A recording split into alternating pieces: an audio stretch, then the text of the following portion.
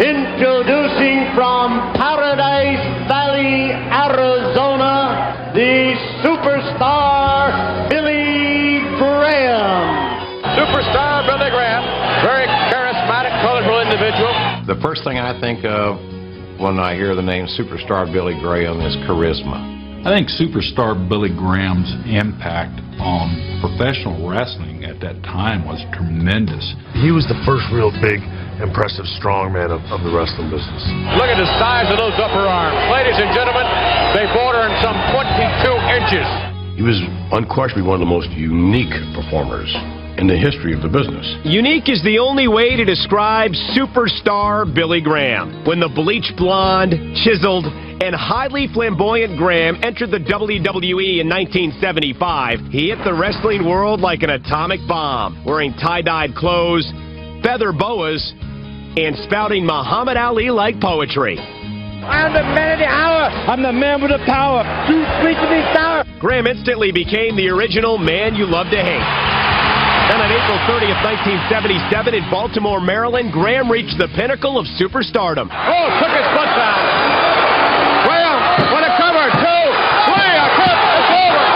Graham hitting San Martino, but from our vantage point, he had not one, but he had 2 feet on the rope.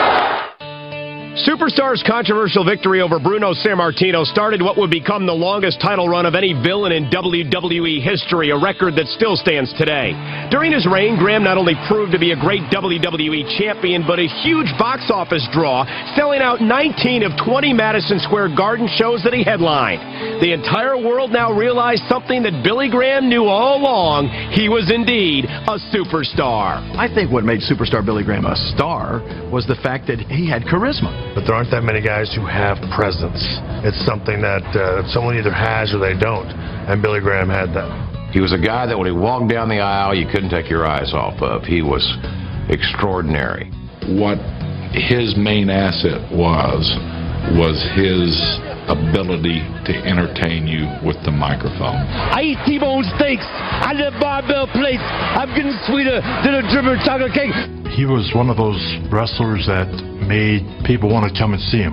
They would pay their money to come and see Superstar Billy Graham because he put on a show. He broke new ground. He was a forerunner to sports entertainment. We all know that there have been countless number of guys that have tried to follow the lead, so to speak, of Superstar Billy Graham. I believe today that if Superstar had been given his lead, so to speak, the business would have changed dramatically, a lot sooner than it actually did. He deserves to be in the WWE Hall of Fame. Billy Graham, feathered boa, big guns, exuding charisma, has found his place. And I'd like to think that Billy Graham finally has come home again.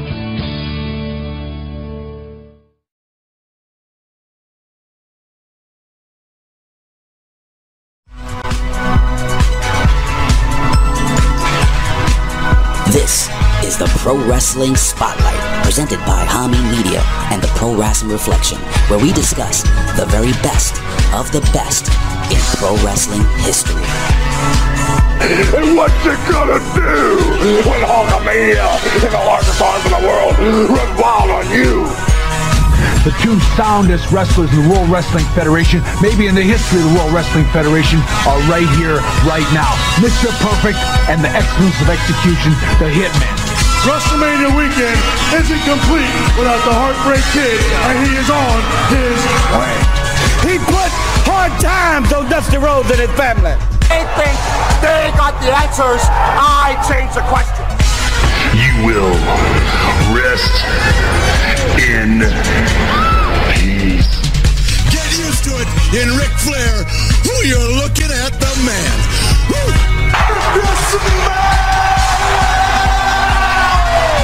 What the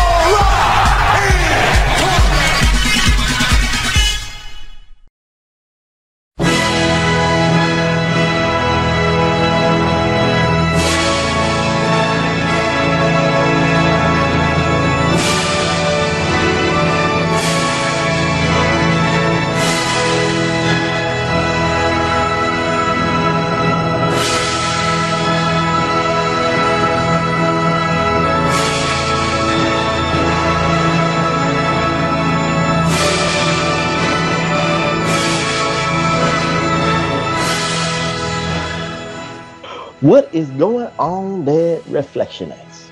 And as you can hear from the, let's say, low tone of this, it is kind of a somber PWR reflection. It is kind of a somber pro wrestling reflection spotlight for this week, because you know what? For the 12 that ride or die with us, for the Magnificent 788, the 99, the Terrific 10, for the Haminites, for the Vitoites, for the Reflectionites, all the ites all over the world. On the last episode, which we record a couple of days before the weekend, but it, usually the episodes pop up on a weekend via the PWC, via the Hami Media Group, and sometimes maybe even the PWSU YouTube fan page, but neither here nor there. But I did make you could say, a clerical error, because when I ended the show, I said that we should send our love and prayers to superstar Billy Graham. I don't regret saying that, but it is a clerical error when it comes out in the weekend, and a day before that, superstar Billy Graham passes away after a skull infection that he was fighting for the last couple of months. So it was apropos to do it right. It was apropos to give superstar Billy Graham the kind of send-off, the kind of homage that only we at the PWR podcast can do so well. So, welcome to the Pro Wrestling Reflection Podcast here at the Hami Media Group at Podbean.com. And, again, I'm not trying to be jovial. I'm trying to be respectful on this. But I must introduce myself because I'm so vain like that. But I'm going to kind of keep it an even keel. So I already know I'll be, maybe 1 year or 2 years younger. But I try to be the most jovial one. I am the most stupendous one. But most importantly, I'm the most glorious one. The only objective man in this IWC, YWC, PWC punditry. Your friend of mine, the Professor Chabebe Cruz. And here, well, on my screen, it's to my right. It could be to your left, but it doesn't matter because we don't know our lefts from our rights, especially in America, because China's the smartest about that. But neither here nor there. Yes, it is. It's very true. But neither here nor there. He is your friend of mine, Mr. Dum Dum Dooley, its own Dr. Frickenstein, the Iron Stomach One, Mr. Wonderful Tommy Wonder. How you doing, my friend? I'm doing good, man. I don't have a boa, or I put one on, so I put my pink sunglasses on to tribute the superstar. Of course. So, again, we are going to do what we do best, TW, with the spotlights. We are going to do what we do best in paying homage. I'll try to give out the logistics. This man has had a very stellar career. But before we even talk about his stellar career and the matches I sent you, and Reflectionites, we're going to focus on where the superstar Billy Graham character really transcended, really was kind of crossover, and really was the reason for people like the inspiration, you could say, TW, right? The inspiration of his character. We could talk about it right now. Nature Boy Ric Flair was inspired by superstar Billy Graham. Not just Buddy Rogers. Not just Buddy Rogers, yeah, of course. But Ric Flair was inspired. Jesse the Body Ventura was inspired. The incredible, the immortal Hulk Hogan was inspired. Big Bad Booty Daddy himself, the Big Papa Pump, Scott Steiner, was inspired. Even Triple H with his body and his physique, TW, was inspired by superstar Billy Graham. So let's start with that. This man probably does not get the street cred that he deserves. Because again, I think, in my opinion, and of course you could agree with this, it's a generational thing. I mean, superstar Billy Graham was inspired by Gorgeous George, and that's to the 40s. That's to the 40s and 50s. So even today's IWC, YWC, PWC pundits probably don't even know who the hell Gorgeous George is unless you're a hardcore fanatic like you and I are. Right. So what say you, TW, about the character, the presentation of the superstar charismatic character that inspired so many, that inspired a generation, and even the little names that I even mentioned, other wrestlers, are inspired not by his looks, but by his promos, his presentation, and all that stuff. What say you, TW, about the contribution There's no doubt in hindsight. Like, obviously, you and I didn't know who he was when we first started watching wrestling. And our introduction to him was when he came back as to what looked like to me as an old man. When he was bald and he had the goatee. He had like the Scott Steiner goatee with a different color, like Scott Steiner ended up having.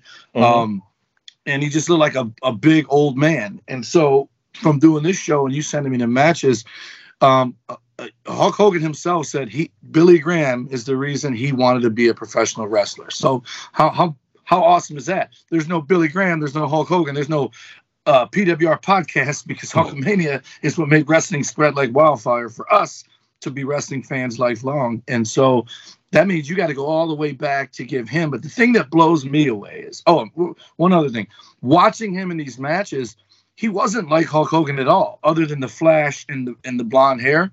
He was more like, I would say, I hate to use this guy as a reference, but body-wise, this is what I'm trying to say. He was more like a Van Hammer. He was a tall guy, but he wasn't massive. He was just ripped to shit, whereas Hulk Hogan was massive and not necessarily ripped. Maybe kind of more like the Warrior, but even smaller than the Warrior yet. And every single match you had me watch, the dude could work. Both the crowd, both the moves, the timing, everything. Billy Graham is underrated, if I could say that about him. But the thing that blows me away most, if I'm not mistaken, that guy was only in the WWF for a total of like 1 year or 2 years, whatever his reign was. He was there a little bit before it, and a little bit after. It's the reason when he tried to sue Vince McMahon for the steroid issues he was having, he lost because he wasn't there. He wasn't there, but for like 3 months at a time. And then I think his reign was longer. Was it a year? Yeah, he held the belt as a heel for 1 year, beating Bruno Sammartino in 1977 and losing it to Bob Backlund in 1978. So Vince McMahon Sr., Reflectionites, did give Billy Graham, and you could say, in the tradition of Vince McMahon's Senior TW, Billy Graham kind of like stopped that train of, going with the long reign of a babyface, Bruno and Pedro. But Billy Graham, the heels had it for days or weeks or a month. I will say this, Reflectionites, Billy Graham was not a transitional heel WWF. I'll bet they had plans on babyface run for that guy, and then for whatever reason, politics, money, religion, whatever the case may be, because I'm pretty sure every time he left, it wasn't under good circumstances. It wasn't, hey, I'm just taking off for a bit. It was heat. There was a falling out between Billy Graham and Vince McMahon Sr. TW because Billy Graham wanted to be like Hulk Hogan. He thought he could. And, I would say this. Let's do a little bit of a what if on that scenario before, we'll talk about the matches and all that stuff. What if the landscape of wrestling started in the 70s with Billy Graham? Because if you turn him into a full-fledged babyface because of the stylistic promos that he did, because of the pomp and circumstances that he brings to an arena, to the television screen, TW, we didn't need Hulkamania. You had Superstar Billy Graham Mania. What say you about that kind of what if scenario? Well, here's the problem.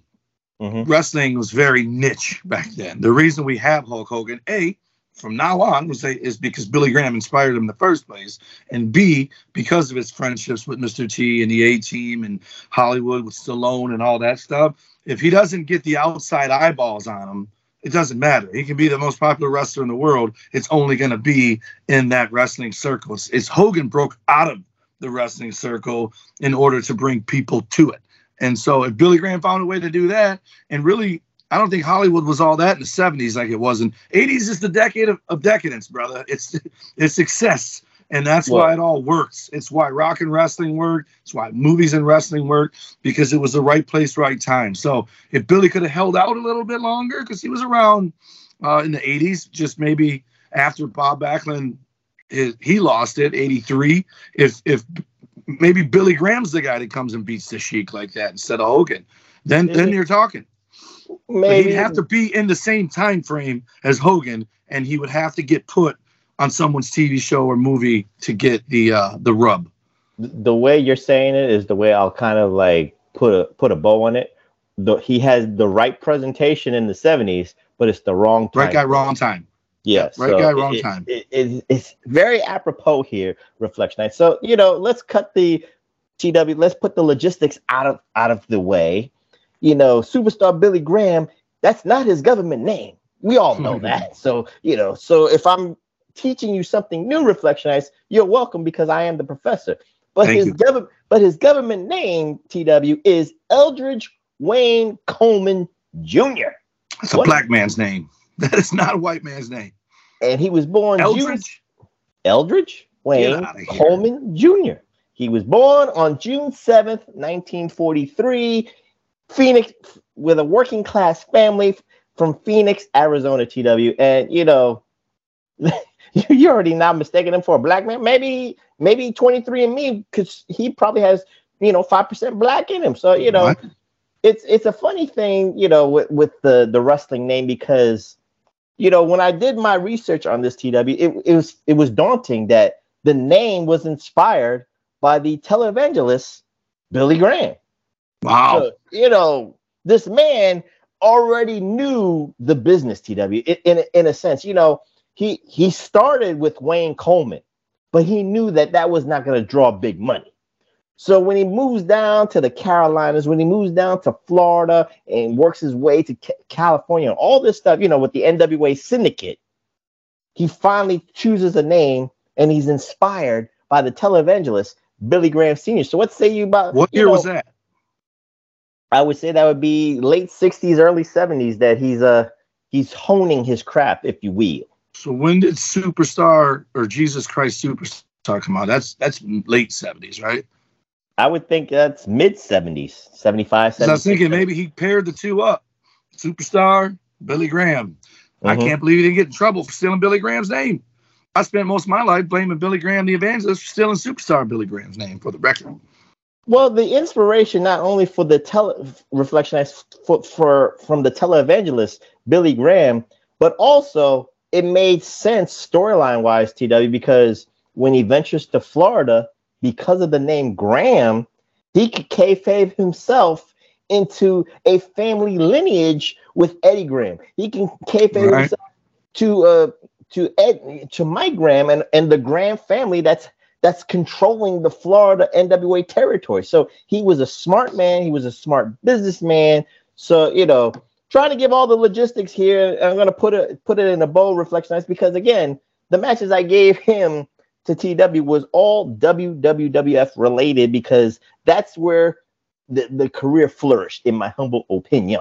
Yeah. So TW, let me put a abbreviation on one stint before he went to the WWF in 1977. He made a stopover in the American Wrestling Association. So, it's kind of funny. Didn't even know that. Yeah, he did that in 1974, 75-ish. But he already had a gimmick, TW. The gimmick was, this is how he started a program. Because he was a former bodybuilder, and because you know who his former bodybuilding training partner was? Schwarzenegger. You got it. It was him? It was Arnold Schwarzenegger. Him and Billy Graham was training buddies and all that stuff. But his wrestling gimmick, since he was honing that craft, TW, in the AWA, and it's one of the it's the major leagues of professional wrestling. So this was a perfect opportunity to try this out. He had arm wrestling promos. He would get like let's say the Jake the Milkman Millimans to try to beat him in an arm wrestling contest. But then, of course, it has to take somebody like Dick the Bruiser or the Crusher to challenge Billy Graham to an arm wrestling contest. And then, of course, some chicanery, some fuckery would happen. And, of course, that would lead to a program at the Minnesota Civic Center. So what say you, TW, about Billy Graham, using his bodybuilding attributes? It's so simplistic that it works, that you can sell out a 10,000 seat arena at the Minnesota Civic Center just by off arm wrestling promo. What say you, TW, about that? Who also was from Minnesota, was an arm wrestling guy? Who else? There's a lot. Rick Rude. Ravishing Rick Rude. That was his job before wrestling, was arm wrestling champion. But yeah, dude, Billy Graham looked like $1 million, and that's why I use Van Hammer as the reference. Like a lot of guys in wrestling that are big aren't like one of the matches we watched was him versus Bob Backlund. Bob Backlund was a big boy, but he was a country boy. He had the belly with it, and even Hogan had a belly with it to a point. Bruno had a belly with it. Pedro had a belly with it. But those guys also weren't Billy Graham's height on top of it. And so Billy Graham looked like $1 million. And I would guess, I know if he grew up with humbling beginnings, then you spend a lot of time with your own imagination. It's how you learn to cut promos and talk, because you do it with your toys or yourself or whatever in a mirror. And so he might not have been as good a talker yet. So you sell the body first, and then he gets more comfortable talking the talk. And obviously he stole from Muhammad Ali, but he changed things up and made it his own, which is, by the way, to any aspiring young wrestler, might be one of the Thirsty 13. That's the best way to do it, is be like someone else and then turn it into you, because you're going to cut. Like, how many of us could sit here and cut an Ultimate Warrior promo, no harm, no foul, but if someone said cut a promo about you, you can't, right? So if you cut one that you already know because someone else did it, and then just manipulate it, make it your own. P.S. That's how they do music too, by the way. Someone takes a song, changes a couple things, and makes their version of a different song that no one would even know they stole from a different song. But Billy Graham selling his look that obviously the guy dedicated his life to, because he didn't look like, I told a girl the other day I met, I'm like, you don't eat carbs. Like, you can just tell. They're all about vegetables, water, and working out and staying in shape, because the one carb, there's gonna be a lump inside of their stomach, because it's just all muscle, all six-pack abs. But Billy Graham was he's the guy that's gonna do it. He was jacked, but it was not all natural. We have to be honest with that, because in the 60s TW and in the 70s Reflectionites, steroids wasn't a taboo. Steroids was the norm of the bodybuilding world. Steroids was the norm. Yeah, it was a discovery. It was like finding the fountain of youth. It was like, that was actually the first epidemic, you could say, for that, era, you could say, because, before crack and all that stuff, marijuana was the, all that stuff. Ecstasy was the gateway drugs, but steroids was that drug that, was that drug of choice, Reflectionites, that people wanted results so quickly, and it worked. But, TW, would you sacrifice your PP for, a buff body? Well, therein lies the rub. When all this was going on, right around the same time as when smoking became a huge thing. Nobody knew the side effects. Now that you know the side effects, the answer is unequivocally no, I would not. But if you don't know that's coming, and you just dude, you know how many things people put in their body that we're told are good? Vaccines. And then you find out later on they're not. Because nobody knows yet, because someone's got to be the guinea pig. And those dudes were the guinea pigs. Most of those guys in the 90s went from steroids to HGH, not because it was better or worse or healthier, but because it was undetectable. And then now I still think it's undetectable for HGH. The reason you get popped for steroids is your testosterone levels are higher. That's not the case with HGH, I don't think. But what are the side effects of HGH? You ever notice Stone Cold Steve Austin's elbow? You ever notice Tatanka's forehead? It makes your bones grow. That's the side. That's once I saw that. No, again. So pick your poison. Tatanka has an egghead. He's the egghead right now. Cro-Magnon, dude, look like the dudes on Super Dodgeball for Nintendo. It was brutal. But Austin's elbow. Every time I see my dog lay down where the elbow's behind his arm, I'm like, that's Austin Stone Cold right there. Oh, wow. It's dude, pay attention to it. Watch it. It's like this part of his arm goes past where the bend is and then comes back up. And part of that might have been an injury, but it's both of them. So that's HGH, man. It keeps the bones growing. No, thank you. All right. So, now let's try to focus in, Reflectionites, on the WWF career, because that is technically one of the most successful and most memorable runs of Superstar Billy Graham's career. Of course, again, logistically, Reflectionites, before people will slide into the DMs of the Professor, but he did win the NWA Florida Heavyweight title against Dusty Rhodes, Professor. Yes, I know. But again, what was more big? That's Florida. That ain't worldwide. Right, of course, because TW is the ultimate worldwide shill. He's the one. He's the WWF shill. But anyway, WWF. Yes, but let's talk about the opportunity, TW, for Superstars Billy Graham's character and persona to be presented on Madison Square Garden television. And actually, you know, as Bruno Sammartino has the record for the wrestler selling out mostly in the Garden, Superstar Billy Graham didn't do too shabby himself. He sold out the Garden himself about 20 times himself as a heel and as a heel champion. So, you know, kudos to Superstar Billy Graham. He was represented by the top manager, TW, in WWF at the time, the Grand Wizard. So, you know, there wasn't Bobby Heenan in the WWF in the 70s, TW. So when you're represented by the Grand Wizard, that says something. So, you know, what say you about the pairing, if you will, of the Grand Wizard? And he was up against the other manager, Arnold Scalen. Arnold Scalen, who was with both Bruno and Backlund. I'll tell you what. So the first match I watched, you had me watch, and it was weird because it was out of order, but you probably didn't realize that. He won the title in April of '77. Yeah, but he was. Let's actually focus on the first thing.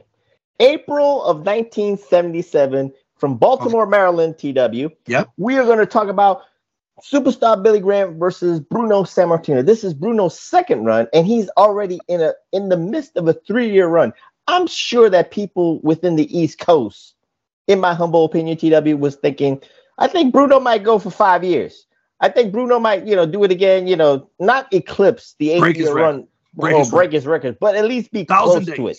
Right. So he's already up for 3 years. So, you know, to go to Baltimore, Maryland, the location is more what caught the professor's eyes because mine too. He didn't win it at Madison Square Garden where it would have been bigger and more epic. It felt like an afterthought. It felt like, you know, Tuesday Night Titans. Saskatoon. It felt like Sunday Night Heat. It felt like that. Maybe, Saskatoon. Well, Bret Hart winning a belt on a Tuesday night in Saskatoon. Okay, I'll give you that. For superstars. So you feel like I feel that it's kind of like out of the way. But I also feel one other way. That's Crockett country, man.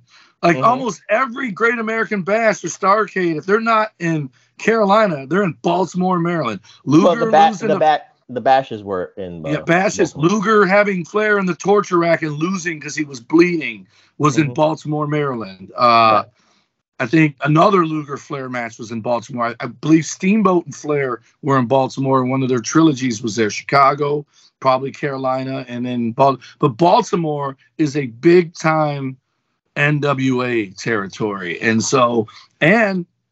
it's funny because Bruno's still over like gangbusters there because there's something that happens at the end of the match that caught me by surprise. Like, whoa! What caught you by surprise? The way he won it? No. The way he won it was beautiful, and he made Bruno look like $1 million because he got his ass kicked the whole match.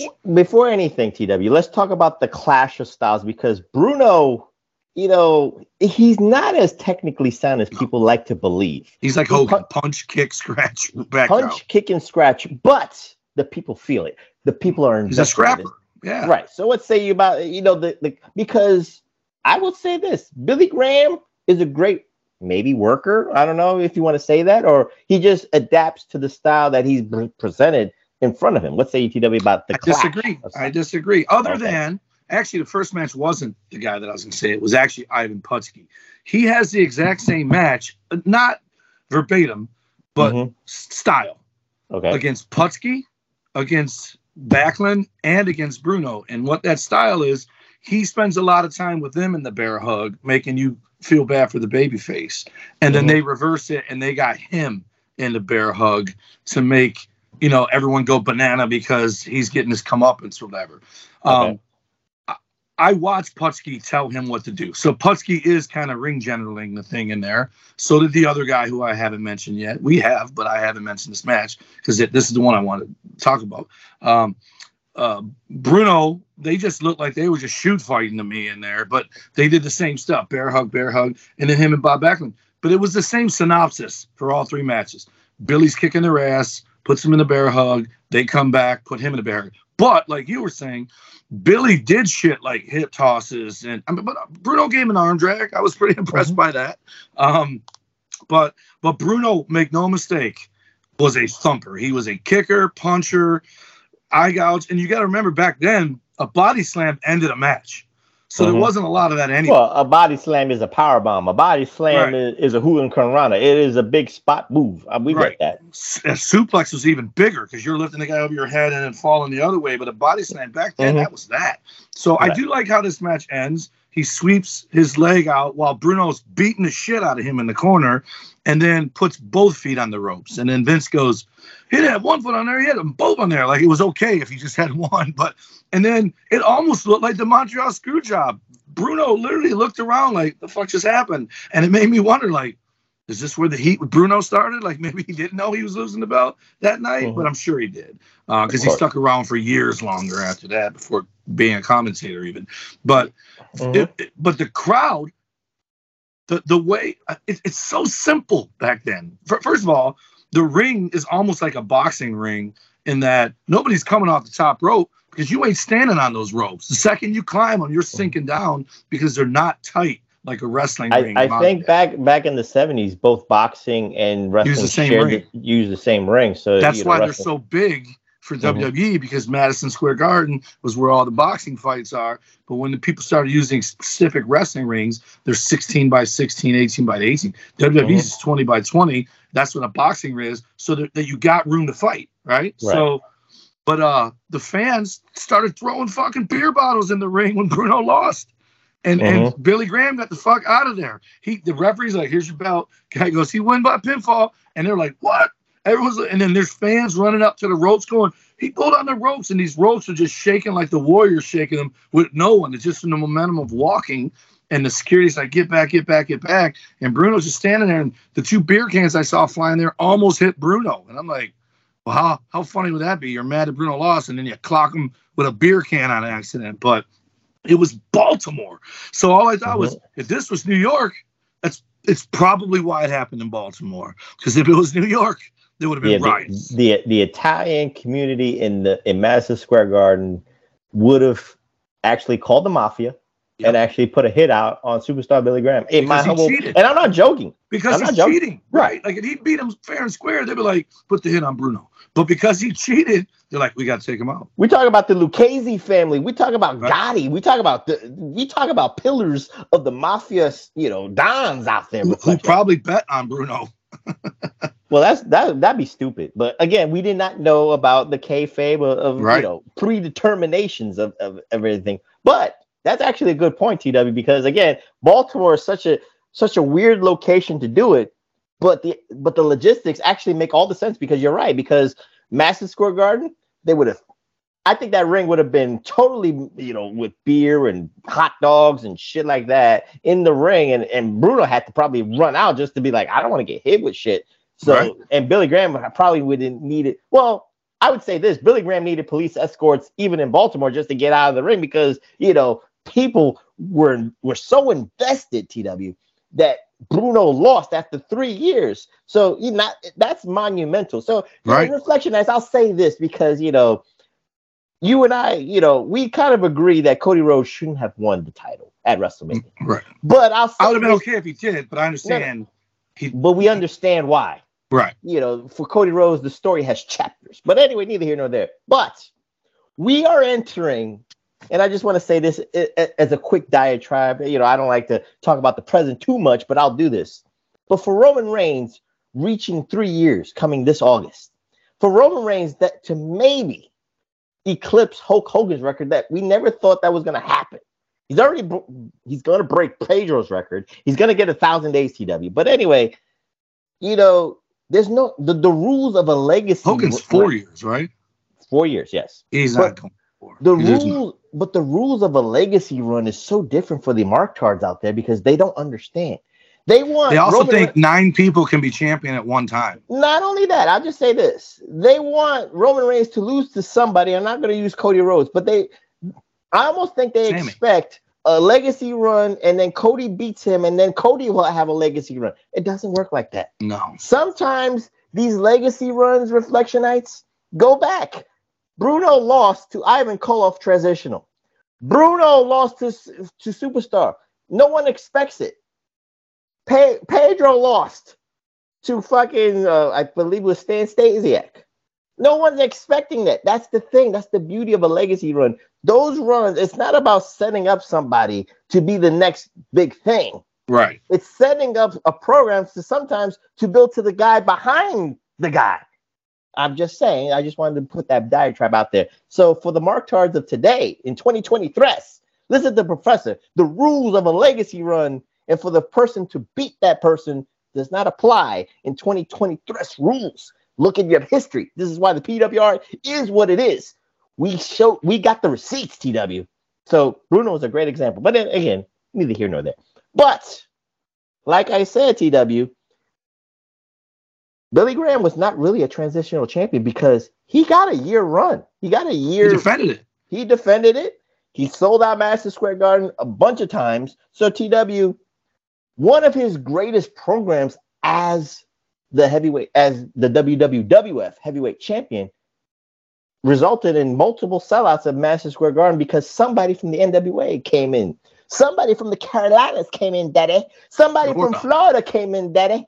And that is the American Dream, Dusty Rhodes. And, and Dusty Rhodes, again, pomp and circus, he's inspired by Gorgeous George. I'm not going to say that Dusty Rhodes' character was inspired by Billy Graham, but he was inspired by the pomp and circumstances, the flashy showmanship, and he honed his own character. And in his defense, him and Billy Graham are around at the same time, so more than likely he's not trying to be his contemporary. It's more Gorgeous George. It's funny you say that because that's the match I was waiting to talk about.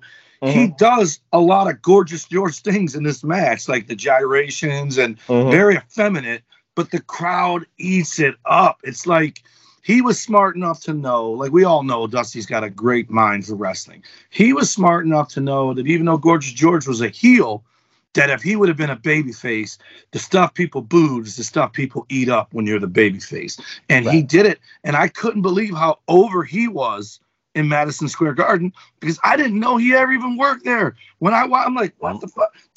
Now it makes sense. Why Cody said the one his dad never got to win. Remember, Vince McMahon Sr. was a board member of the NWA Syndicate. He was a controlling board member. His vote count and the respect that he garnered from the NWA Syndicate, resulted in like Jack Briscoe becoming the heavyweight champion, Terry Funk becoming the heavyweight champion. His vote counted, even though that the NWA champion did not perform regularly at Madison Square Garden. But Vince McMahon Sr. respected the NWA so much that he still was on the board after the WWE split from there. Yeah. Oh, I did not know that. I thought him and Vern both left and started their own shit and were never part. No, they started their own shit. You're right, but Vince McMahon's the respect was so great for Vince McMahon Sr. that they kept him on the board, so his vote counted to for the new NWA Heavyweight Champion. But what say you, TW, about this match from October of 1977? The 20,000 people at Madison Square Garden was hoping for the American Dream, Dusty Rhodes, to become champion. Again, we know that if we had the dirt sheets and we know logistically, we would Dusty Rhodes is coming from a different territory. Dusty Rhodes is coming from Florida or the Carolinas or whatever the case may be. So he's going to go back to the NWA. He can't take the WWF title to Florida. He can't take it to the other territories because Vince McMahon Sr. has got to keep the prestige on it. Yeah, but that match, he's there to stay. No, but that match, the fans were so invested, they were hoping, they were praying that the American Dream, Dusty Rhodes, would take the torch from Billy Graham. So what say you about the whole match itself? Because you kind of honed on certain things. It's the best of both worlds. It's the best of both worlds because Dusty is over, which is always good, right? When you got a baby challenging for a title. But I think no matter who he wrestled, that crowd was going to cheer for him because they hated Billy Graham. And the beauty of that title match being in Baltimore means he was alive to be hated by that crowd, right? So they had time to settle down and not want to murder him when he came to town. So when he came to town, he just became the guy they liked booing. And I would gather that they probably, it's a love to hate, not hate. But Dusty was over. Billy Graham had heat. The finish was kind of weird, and the crowd was kind of flat for it. Whereas versus Billy Dusty, won. Billy won that one. I think. Yeah, but it was like a double knockout. He put his arm on him, and after the 3 count, Dusty rolled up and started whooping his ass like he thought the match was still going on. And then the referee's like, no, you got pinned. And the crowd booed, but everyone saw that he got pinned. So it wasn't like he was the only one confused, right? The match you had me watch first. Forget about the Putski match yet. Let's just focus on Dusty right now. Do you think that Vince McMahon Sr. actually booked this match like a Southern wrestling territory match because of Billy Graham being the heel champion? Was he taking from the other territories to inject in Madison Square Garden, and the crowd is just not used to it because they're just used to the heroes winning the title? Or the heels cheating. And this was like, it's almost like a draw, except for Billy Graham got lucky and his arm landed on Dusty Rhodes, right? So it protects both people. And then Dusty getting up and beating him up afterwards means he wasn't really beaten. He just didn't know his arm was on him, is what I would believe the logic was. So it's a Dusty finish in that sense, that it wasn't clean and clear cut. Billy Graham which also resulted in another in a rematch and another, because it almost comes off as if the babyface beat the heel that way, and then the heel beat him up afterwards because he was mad that he lost. That's how it looks, and the crowd is just silent. But with Putski and him are going back and forth, and he does a backdrop over the top rope, which I believe was a disqualification back then, but he didn't get disqualified. Nope, not in WWF. And then it was the fastest 10 count in the history of 10 counts. And the crowd was mad. They booed. And that was also at Madison Square Garden, I think. Everyone went crazy because Putski lost, because he was over there. And he was champion. Billy Graham says still champion by count out. And people were mad as hell. He had to get escorted out of there. And then the match with Backlund was the champion when we watched that. And it was the weirdest stretcher match I've ever seen in my life, because all you had to do was get you're going. I know. You're pinging. I'm trying to. We have this word because you're doing an AEW type of PWR right now. No structure. I gotta give the structure. They're threatening to sue your boy. CM Punk. No, he'll beat it. It's all took him off the video game cover. It's a work. Don't worry about it. It's all a work just for him to get back on Collision. But anyway, neither here nor there. Punk will be okay. Reflectionites. Don't worry about that. But anyway, let's put a bow on Dusty Rhodes and let's put a bow on this match, because I just want to say this. To me, it felt like an NWA heavyweight title match, and the rules and the traditions of it, Vince McMahon Sr. took from it because he was the booker. He was Vince McMahon Jr. wasn't booking, but he was commentating. So, and again, TW, for all the matches, you heard Vince McMahon Jr. as the lead commentator and the solo commentator, because he kind of worked alone. He didn't do, he didn't have he didn't have that play-by-play analyst on his side. So what say you about the commentary styles of Vince McMahon Jr.? Because, Vince McMahon Sr. gambled on his adopted son. He's adopted? Yeah. That's not his natural biological father. Did not know that. They have the same hairline, dude. It don't matter. Jesus Ric Christ. Flair's adopted. I think you're mixing up Ric Flair and Vince McMahon. Vince McMahon is not adopted. No, he's not. There's no way. Anyway, George DeCarlo, is that the guy's name? No. Oh, man. Who's the guy that used to do Global? I don't know that name. He did like the in-ring interviews, and he kind of looked like Gilligan a little bit. That's who I thought Vince was the whole time. And so finally I caught it, and I'm like, damn, that is Vince. Because I didn't know Vince was back there in the 70s, but I also thought that dude from Global was too young to be back there in the 70s and stuff. But then I just thought, holy hell, that is Vince. I'm going to figure out who that guy is. But the guy, he did Global and he did Texas. Not Lance Russell or any of them guys. It's a young guy who looked like Craig DeGeorge, but it wasn't Craig DeGeorge. But Vince was awesome. And half the time, the person he was with, when he asked the question and the person answered, they sounded the same as Vince. So I'm like, is he talking to himself? I didn't know who the other guy was. Well, Vince McMahon's stylings is kind of reminded me of a boxing announcer, going with the crowd. And then he's trying to talk with the crowd. He's like watching the fight itself, drinking a beer and talking to his boys, but you're just hearing Vince's voice. You're not hearing his friends. So he just, he's naming the moves and just letting the crowd like scream or boo and all that stuff. Reflectionize. It's kind of weird if you see a 70s wrestling match in comparison to 80s, because of course there was more structure with Vince McMahon because he really was micromanaging a lot of things, but it worked in the 80s. But in the 70s, he was free flowing. and Vince McMahon Sr. just let him have the ball. So now, TW, let's focus on the match that you liked. You kept talking about 3 times already. Let's put some structure into it. Ivan Putski got a chance at the heavyweight title in Madison Square Garden, and Ivan Putski is kind of another daunting character too, because it could have been another what if.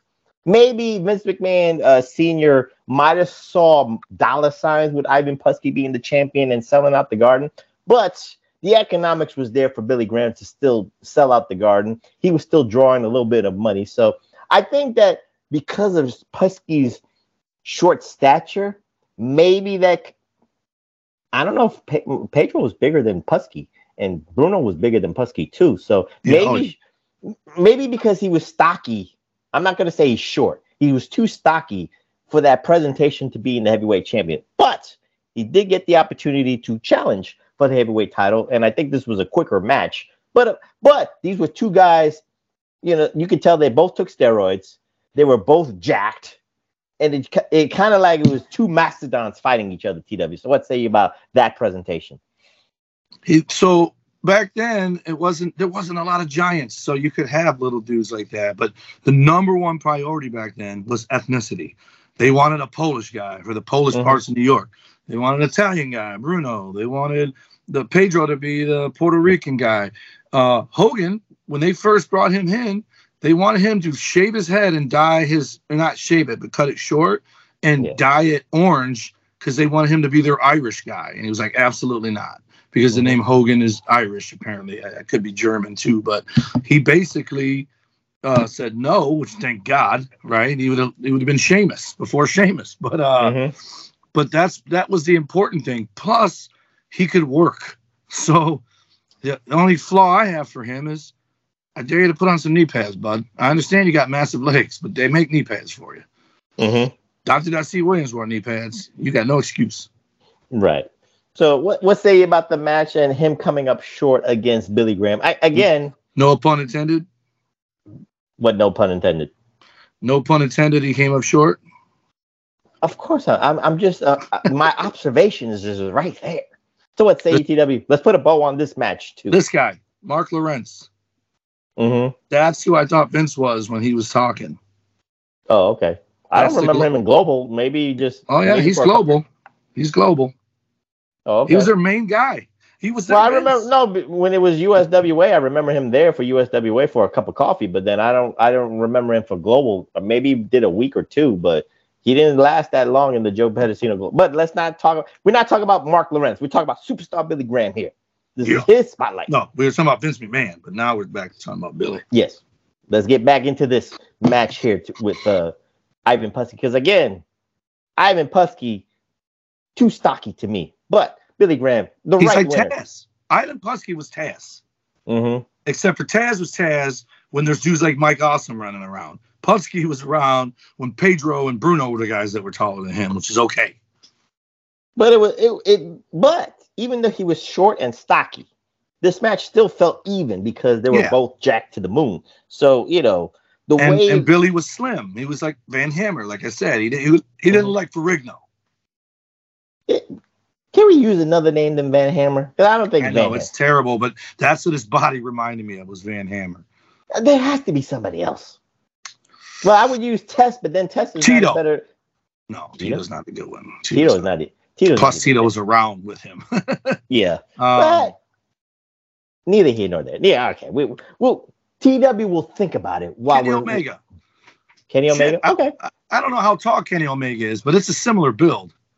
He's got to be at least 5'11" to 6 feet the top. Oh, then he ain't no Billy Graham. Then Kenny Omega is not that tall. Maybe 6'2" the most. I'll give him that, but I don't think he's that tall. But again, neither here nor there. But let's go into the last match reflection that I gave TW to watch. It was actually a rematch because in 1978, of course, Vince McMahon Sr. went back to the tradition.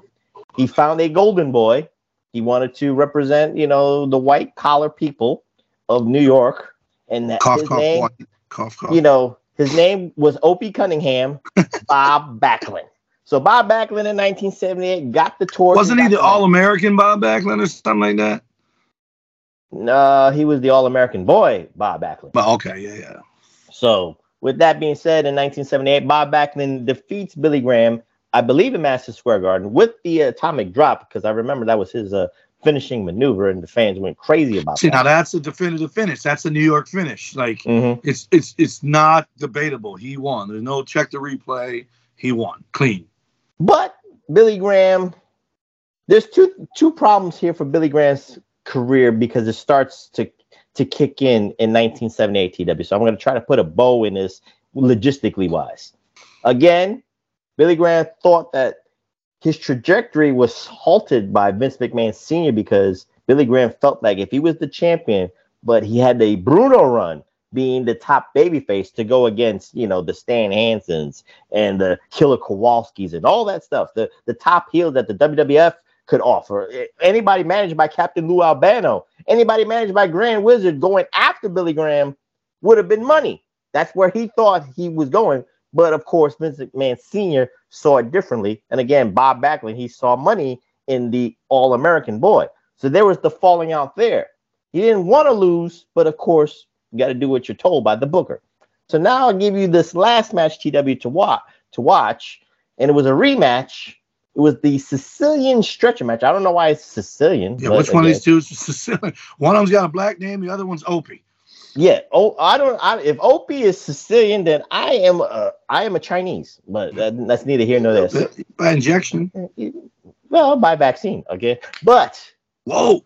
Yes, of course. But anyway, you didn't even deny the injection part. Yeah, of course. That's by a dude. Like you've been with a Chinese dude. No, it's technology. But anyway, neither here nor there. Let's talk about the Sicilian stretcher match. Again, the funny thing about this is the gimmick match of a stretcher match, it's not uncommon. But I think it was more, let's say, celebrated in the 90s. It was more celebrated in the 2000s for that gimmick-oriented match. But when you do a stretcher match in the 70s, this is a real payoff. Besides the steel cage match, you're doing a gimmick match with a stretcher match. Dusty's match was a Texas Death Match, which just meant no holds were barred, is what they said. Right. Mm-hmm. But when you're doing a stretcher match like that, when you're doing a Texas Death Match or a Texas Bull Rope match, I forget. Well, he didn't do a Bull Rope match, but you know where I'm going with this. Yeah. When you're doing a gimmick match in the 70s, it's one payoff before the cage match. So when you get a stretcher match here, this is a big effing deal. So what say ETW about the Sicilian stretcher? I guess Billy Graham has got to be Sicilian because he was too tan for it. Right. But the weirdest thing is they had two of the worst effing stretchers of all time. They were the kind that folded up like a hammock. So there was like in WWE, you got that orange one that come out of the back of the ambulance, right? Or it's laying on the ring on the thing already, and you just got to put them on it like a casket. In this match, you had to get him on it, and then they had to scoop him out of the ring. But if he got off of it before they got him out of the ring, he won. But if they got him out of the ring and true babyface form, every time Billy called for the thing to come in, Bob Backlund was like, get that thing away from me. He never even sniffed that thing, right? It was kicking it away or whatever. Whereas Billy in true heel form was on it, got off it, and then finally, obviously he didn't win the belt back from Bob Backlund. He got carted out of there. But the second he cleared the bottom rope, ding, ding, ding, ding, ding. And I think they did that in case those jabronis dropped him, because then it would look like he got off of it, right? So, but it's like, what the hell? Like that was the weirdest struggle for a finish I've ever seen. Because again, these ropes are just kind of hanging there. So the bottom rope was more closer to the floor, right, in the 70s than. So it was hard to get the dude out of the damn thing with the thing on it. Like you're like someone's got to hold the rope out of the way, like Elizabeth did for Macho Man, and it was just like, man, this is a weird finish, whatever. And much like a casket match, it's like definitive. Like you lose a casket match, you don't come back and have a cage match next month unless the babyface lost because 17 members of the bloodline helped him get thrown in the casket, right? But otherwise, the first one, the Undertaker lost, he was gone for 6 months. The first one, Kamala lost, he's gone for 3 months. So when you lost a casket match, you disappeared. You didn't come back on next week and go, all right, well, let's do a cage match. You were just done. with this match, with this gimmick match, Reflectionites, I don't know if this was his last appearance in WWF, TW. So maybe you're right. Maybe he was just gone because this was a great way to write him off because he had his falling out with Vince McMahon Sr.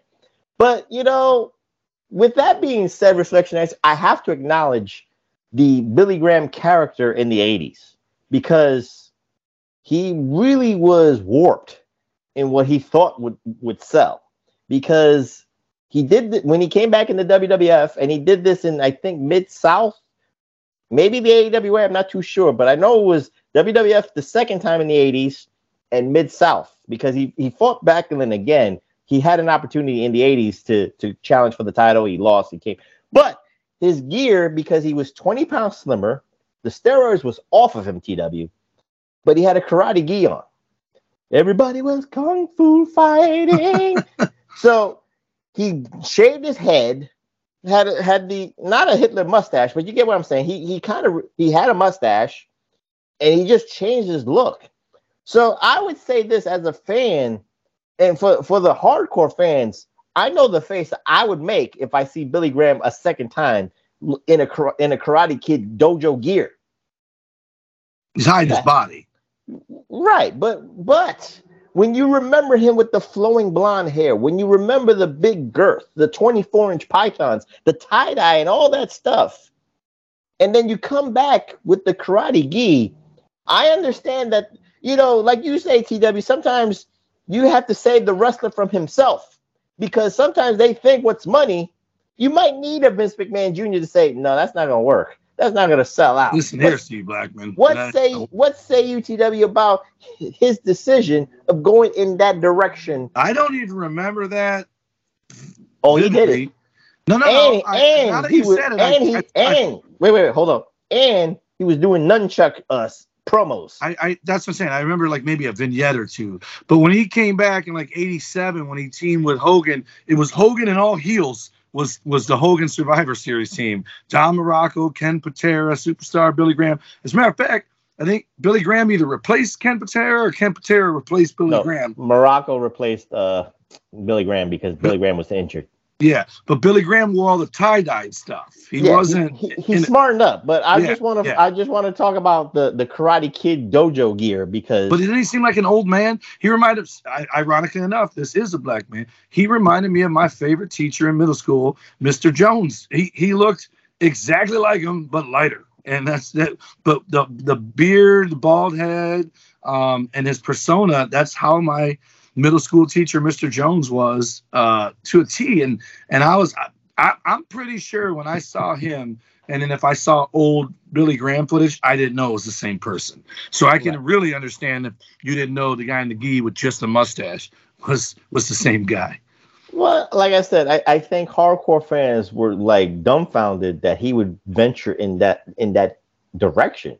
Yeah. Again, when you have that persona with the flowing hair and the tie-dye and the big muscles. Probably why Hogan kept his around so long. Like he probably hated that he was thinning and going bald. I will say this.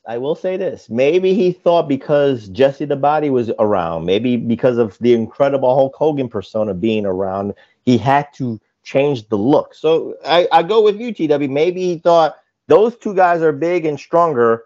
I have to change my look to be different than them. And then I don't want to be like pigeonholed as the big muscle-bound guy. Would you agree with that assessment? Nope. I would say he saw both of them with their hair and went, holy shit, they're going bald. I'm shaving mine. Because that's what I did. I would watch videos of me wrestling and Taylor.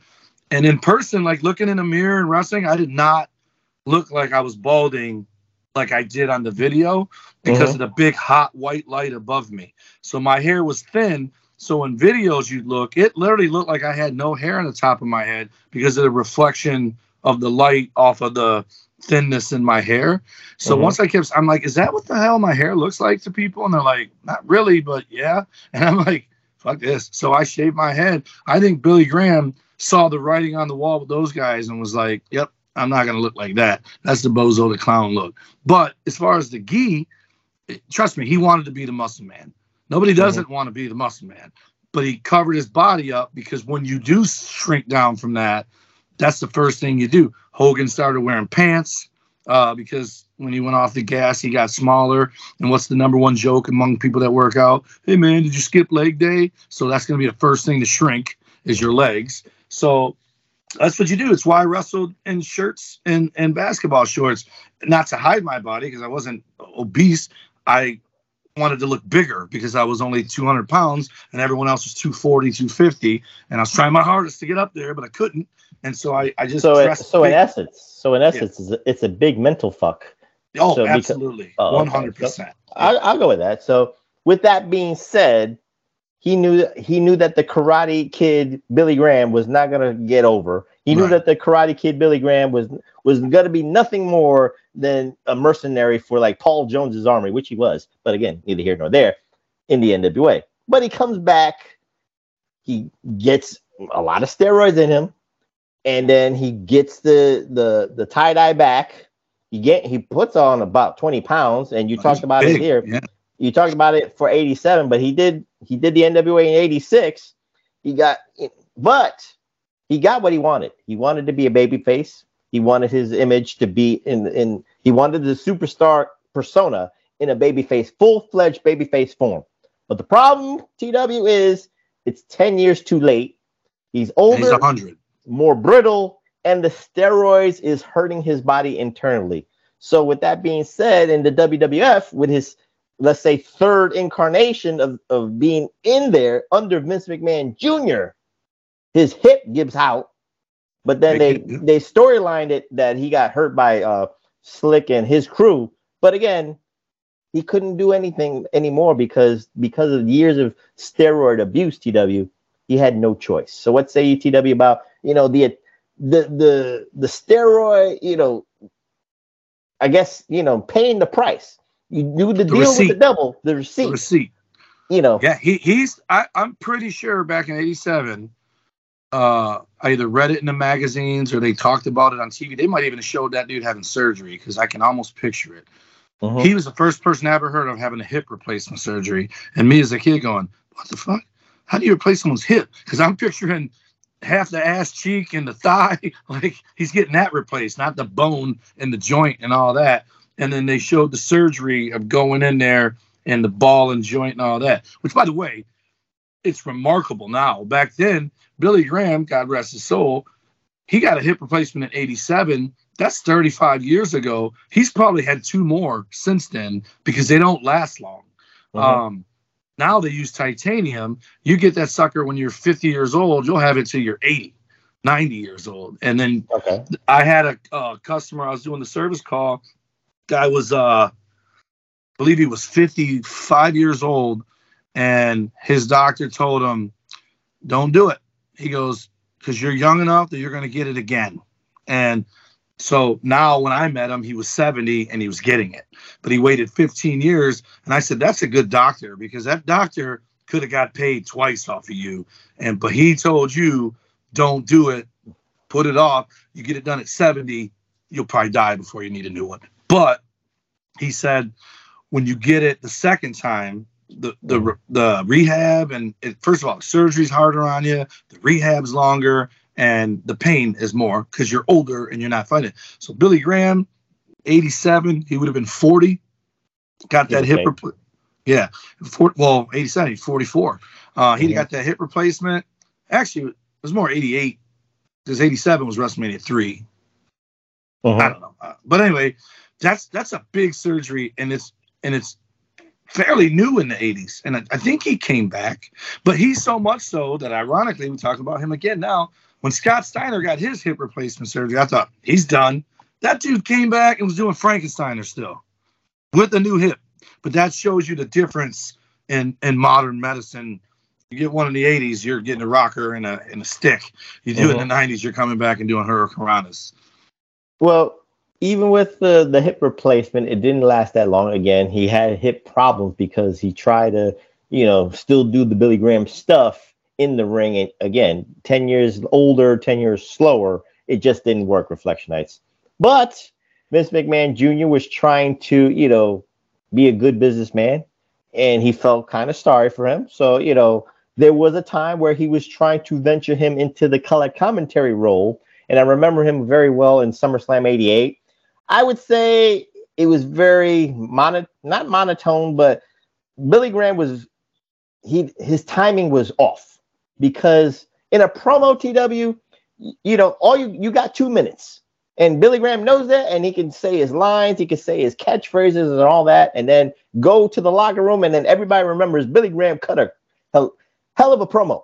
But when you're on the TV for 3 hours trying to talk about match for match and move for move, Billy Graham was a lost puppy. I'm not trying to say I hated him, but again, there was flaws in Billy Graham being a color commentator. What say you, TW, about here's the problem. Here's the problem. Whether they admit it or they don't admit it, I would say there's a difference between Bobby Heenan and Jesse Ventura in that Bobby was funny, right? Mm-hmm. But he wasn't putting himself over. Jesse was funny and was putting himself over. But Bobby was more of a manager doing commentating, even though he used to be a wrestler. But he's not a big badass, right? Mm-hmm. Everyone that has done colored commentary after they're done wrestling, with Vince, with Gorilla, with Tony, with Michael Cole, whether they want to admit it or not, up until 2000, right? Everything else, forget about it. It's different now. Everyone post Jesse Ventura until about 2000 had to fill that guy's shoes. And half of them were cocky, like, I can do that. And the other half were trembling. I would gather Billy Graham was trembling. Like, damn it, this guy stole my shit. Now I'm following his foot. I got to be better than him. Like, he probably thought he could be, but he wasn't cocky about it. And then when he went out there and did it, he's like, and you're forgetting, you got Vince McMahon in your ear on top of it. He can't just put himself over, especially if he has no plans on getting in a ring. You got to put someone else over. That's why Jesse put over heels. That's why Bobby put over heels, so that people would hate Jesse, but also hate those heels like they're supposed to. Billy Graham was just out there, and I think a lot of them do this too. And if I remember, Billy Graham was more like this. He tried to be neutral. He wasn't a babyface ass pickle sniffer, but he did put baby faces over. But he also did shit on heels every time they did something heelish. He tried to be another commentator. Not he was trying to be Switzerland on commentary. Yes. So yes, I get where you're going with that. So, but again, like I said, I think there was just a lot of flaws in it. I think he's more of a 2-minute promo guy, and then he says the right things. He says his catchphrases. I want more. But when you got 3 hours on TV, I don't want more from Billy Graham. I want him to shut the fuck up. That's just the way I thought. But because of this, Vince McMahon really had no other place for him, because he even knew himself color commentary didn't work. He tried to do the manager thing with Don Morocco. And of course, because the traveling would hurt his hip, his artificial hip in the 80s, like you just said, TW, that wasn't, even though that was a great modern medicine thing in the 80s. It was hard plastic. It was hard. Yeah. So you can understand that Billy Graham could not travel 300 days out of the year managing Don Morocco. It wouldn't be physically fit for Billy Graham to do that. You would have to give him a private jet, and Vince McMahon's not going to pay for a private jet for Billy Graham to try to, adhese him. But anyway, neither here nor there. So in the 90s, when they released him, TW, he got bitter. We have to admit that. And of course, in the 90s, what was going on? There was the Pat Patterson, children's sexploitation stuff. There was the steroid trials, and of course, one of the biggest moments of Billy Graham's career was being on the Donahue Show on a panel with Vince McMahon and looking Vince McMahon in the eye and just literally slamming Vince McMahon Jr. to the ground. He accused him of injecting wrestlers with steroids. He accused of, Vince McMahon being of Jeffrey Epstein, giving children for his wrestlers to have sex with, and all this stuff. And Vince McMahon just looked at him like, damn it, all the shit I did for you. Right. And in essence, in his memoirs, I believe, TW, Billy Graham said, I made the sex stuff up. I don't know about the steroid stuff, but he did kind of like apologize for the sex stuff. Retracted that, saying that was the low point, but he needed, he was desperate for money and all that stuff. So what say TW about, Billy Graham in the 90s being vindictive? Billy Graham going on any TV show. He went on Geraldo, Phil Donahue, and all that, and Inside Edition, Extra, all that stuff to sand, like you always say, sandbag your former employer. Why you do that? But bite the hand that feeds. Yeah, bite your hand that feeds you.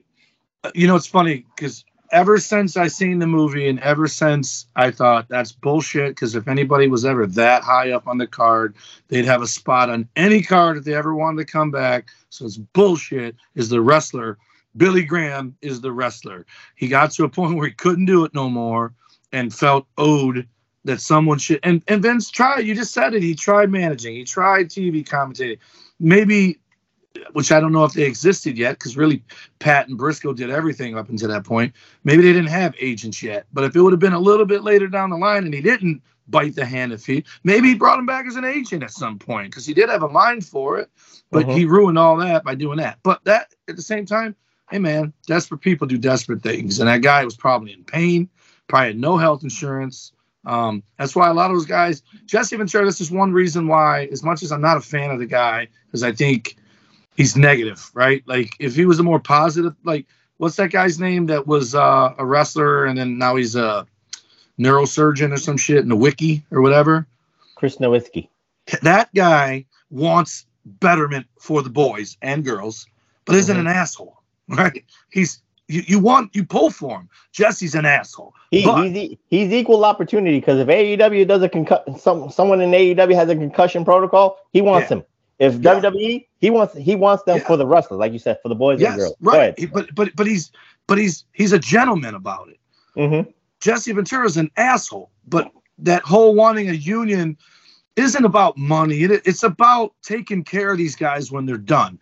The only problem is, where do you draw the line? You'd have to have some kind of tenure, because how many guys are like me who wrestled for 15 years, but I never wrestled for one person for 15 years. So who's taking care of me? Nobody, right? You're not going to make Vince take care of me. You're not going to make Ted Turner take care of me unless I did jobs for him on a regular basis. Then fine, that would count towards my tenure. Jesse wants Vince to cover every wrestler ever in the history of the country, because the reason we're wrestling is because we want to get there. That's not fair, right? But I agree with him in that there should become some kind of medical situation. But what is one of the things Vince McMahon does that no one ever talks about, unless it's the person he did it for? They go on TV and they thank him, and then people go right back to shitting on him. That guy paid for people's rehabs while they were shitting on him on TV. He paid for people to get physical rehab, drug rehab, alcohol rehab. He took care of Chyna before she died. He's trying to help her, trying to help X-Pac, Billy Gunn, and Road Dogg. Road Dogg has a job there now. Those two used to go on, shoot videos and stuff, and just bury this dude. But I think Vince, in hindsight, if the Donahue show doesn't happen, and who knows, he probably still did it after anyway, he would have took care of Billy Graham, I think, as far as helping him out with medical bills. Because once a family, always a family. But how can you do it after that? Call me a pedophile on TV and a kid pimp. That's kind of hard to help you out after that. But they made amends, and of course, in 2004, he was inducted into the WWE Hall of Fame. But it took making amends for Vince McMahon saying, giving the green light for Billy Graham to be in the WWE Hall of Fame, which he does richly deserve. Never denying that. Right. But I'll put a bow on the health issues. Again, we talked about the hip. We talked about the steroid abuse. Of course, he was in the hospital in the 2000s multiple times. So again, he was in the hospital for a head infection, and again, he died in the hospital bed. His wife, the doctor said we should pull the plug. His wife just held out hope and the power of prayer, but God wanted him up in heaven. So, and he died on May 17th, 2023. So TW, let's put a bow on superstar Billy Graham's career, his contributions. And you know what? Let me ask you this question for 2023 purposes. Do you really, because, we can always joke about, there's 50 guys that are like 5'8", 165 pounds. AEW? Oh, I didn't say organization. I just said that there's 50 wrestlers that are like 5'8", 165 pounds right now wrestling all across the country. So I can't say that those guys are inspired by superstar Billy Graham, but of course, superstar Billy Graham is more than the look. Do you think there's anybody, in your humble opinion, in the 2020s whether they're smaller in stature, could be inspired that you have seen by Superstar Billy Graham. In a 6 degrees of separation of Kevin Bacon, yes. Because there are people running around inspired by Hogan, by Scott Steiner, by maybe even Jesse Ventura for that matter, but I doubt it. He's been gone long enough that I don't think a lot of these younger guys know who he is. And a lot of these younger guys talk shit about Hulk Hogan because they think they're supposed to because they're woke. But I don't think anybody, unless someone like Cody, who is raised by his dad around these guys, or The Rock, but we can't really count The Rock now because he's not current. Guys who grew up, second, third generation guys, maybe even Roman, but I don't think they insert any of it into their thing, right? Dolph Ziggler would be somebody that I would think the show off, that kind of thing. But clearly that's Shawn Michaels that he's repping. Whatever you think. Yeah, I don't think thered be anybody, not as a shot to Billy Graham, but he's just been gone too long. Some of these dudes, their parents were born when Billy Graham was done. You know what I mean? Like these 20-year-olds, their parents might have been born in '85, and they're almost 40 now, and they're 20-year-old kids wrestling. So it would have to be something very, very specific. Like I said, someone growing up around him that's wrestling now, and they'd have to be older. They'd have to still be 30 or 40, like AJ Styles or Bobby Roode or someone like that age. Would you think, maybe I'm stretching this, maybe I'm just thinking out of my ass, but whatever. You don't think MJF might have been inspired by Billy Graham with the promos at least? No, or just somebody? That's 100% CM Punk. I'd say a little Bobby Heenan in there, and even some Scott Steiner. Okay. No, I'm just saying, like, that's the only name that could come up in my head that, at least with the promos, maybe he was inspired by Billy Graham for the. Well, here's the 6th degree. He's done a couple, because one of the comments I made I'm back to liking him again. But one of the comments I made to Travis, once MJF won that belt, he turned into angry Ric Flair, and I didn't like that. Right. Okay. So if he's doing the Ric Flair stuff, he's by way of Ric Flair doing Billy Graham stuff. So I can see where you would think by proxy. Yeah. But all right. With that being said, we close and pay homage to one of the greats in professional wrestling. The guy meant MJF was doing Piper stuff. Right. No, not Flair. Angry Flair is when he came out on the belt. Before that, he was Piper Punk-ish. I understand. Totally understand. But with that being said, we close on this special tribute spotlight to superstar Billy Graham. So, this was one of those kind of episodes that just came on the fly because of circumstances beyond our control. So I didn't plan on doing a spotlight on Billy Graham. It just needed to happen because of what I said last week. And I wanted to give credence to this week to pay homage to superstar Billy Graham. So what we're going to do next week, Reflection Nights, I don't know. Maybe we'll go in the episodic format because, we're so close to getting to episode 200. So I gotta get that number closer to the 200, elusive 200. So with that being said, TW, give out those socials so we can get out of here. All righty. The pro wrestling. What the hell are you looking at? I'm looking for a spot where I'm going to put my Demon Finn Balor figure when it comes in the mail later. Oh, okay. I'm also thinking about I should have bought that Billy Graham figure and I don't have it, but now I'll go to buy it. It'll be $807 on eBay. But now that we've talked about him enough, it's like, you know what? He was actually part of my wrestling journey. Now the first thing I'm doing when I'm getting done with you is I'm Googling this fucking Kung Fu Fighting Billy Graham video, right? So, but anyways, the Pro Wrestling Coalition Network sponsors us at PWC Network at podbean.com. Also, Hameen Media Group at podbean.com. They're both there. Hameen Media Group is also at channelattitude.com. Our Twitter is at PW Reflection. Travis, I already said, I always say if I mention you, I put you in there at Nuts and Bolts PW. That's BOELTZ Pussy Whip. Nuts and Bolts PW. Big Ray can't do any. Man, he's been pretty quiet lately, other than a couple texts to us. But Big Ray at Big Ray Hernandez across the board. If you want to find Big Ray Hernandez and you're anywhere, Pornhub, whatever, type in at Big Ray Hernandez with no spaces, you'll find him. Mine are Tommy Wonder 19 or at Tommy Wonder 19 are both Instagram and Twitter. At the Tommy Wonder is both TikTok and my nice guy Twitter. Snapchat is #Wonder. Facebook.com/Tommy Wonder. And then the dumb doing an idiot. Check this out. two people that we know from the internet YouTube circle, whatever that would be called, IWC, YWC version of the YouTube Hot Food Challenge people. They're coming in this weekend from Peoria, Illinois. It might not happen because one of us, Kirk, I hope, your health's good. I hope you're recovering whatever enough that he still might be able to make it. If he does, the five of us are going to record a video together. It'll be two different YouTube channels, Dum Dum Duo and Idiot, and Kirk and Stephanie doing videos together. If we don't do that, maybe me and Matt and Stacey will just do one anyway. So, but Dum Dum Duo and Idiot on YouTube. You can watch this show through our friends Big Vito, but BigVitoBrand.wixsite.com, Patreon.com/the Big Vito Brand. That's Vito and Noel. But you can also watch the early release of this video at Twitch.tv/the Big Vito Brand 2. And of course, you can follow me on my Twitter at PW Hustle PROF. That's PW Hustle Prof.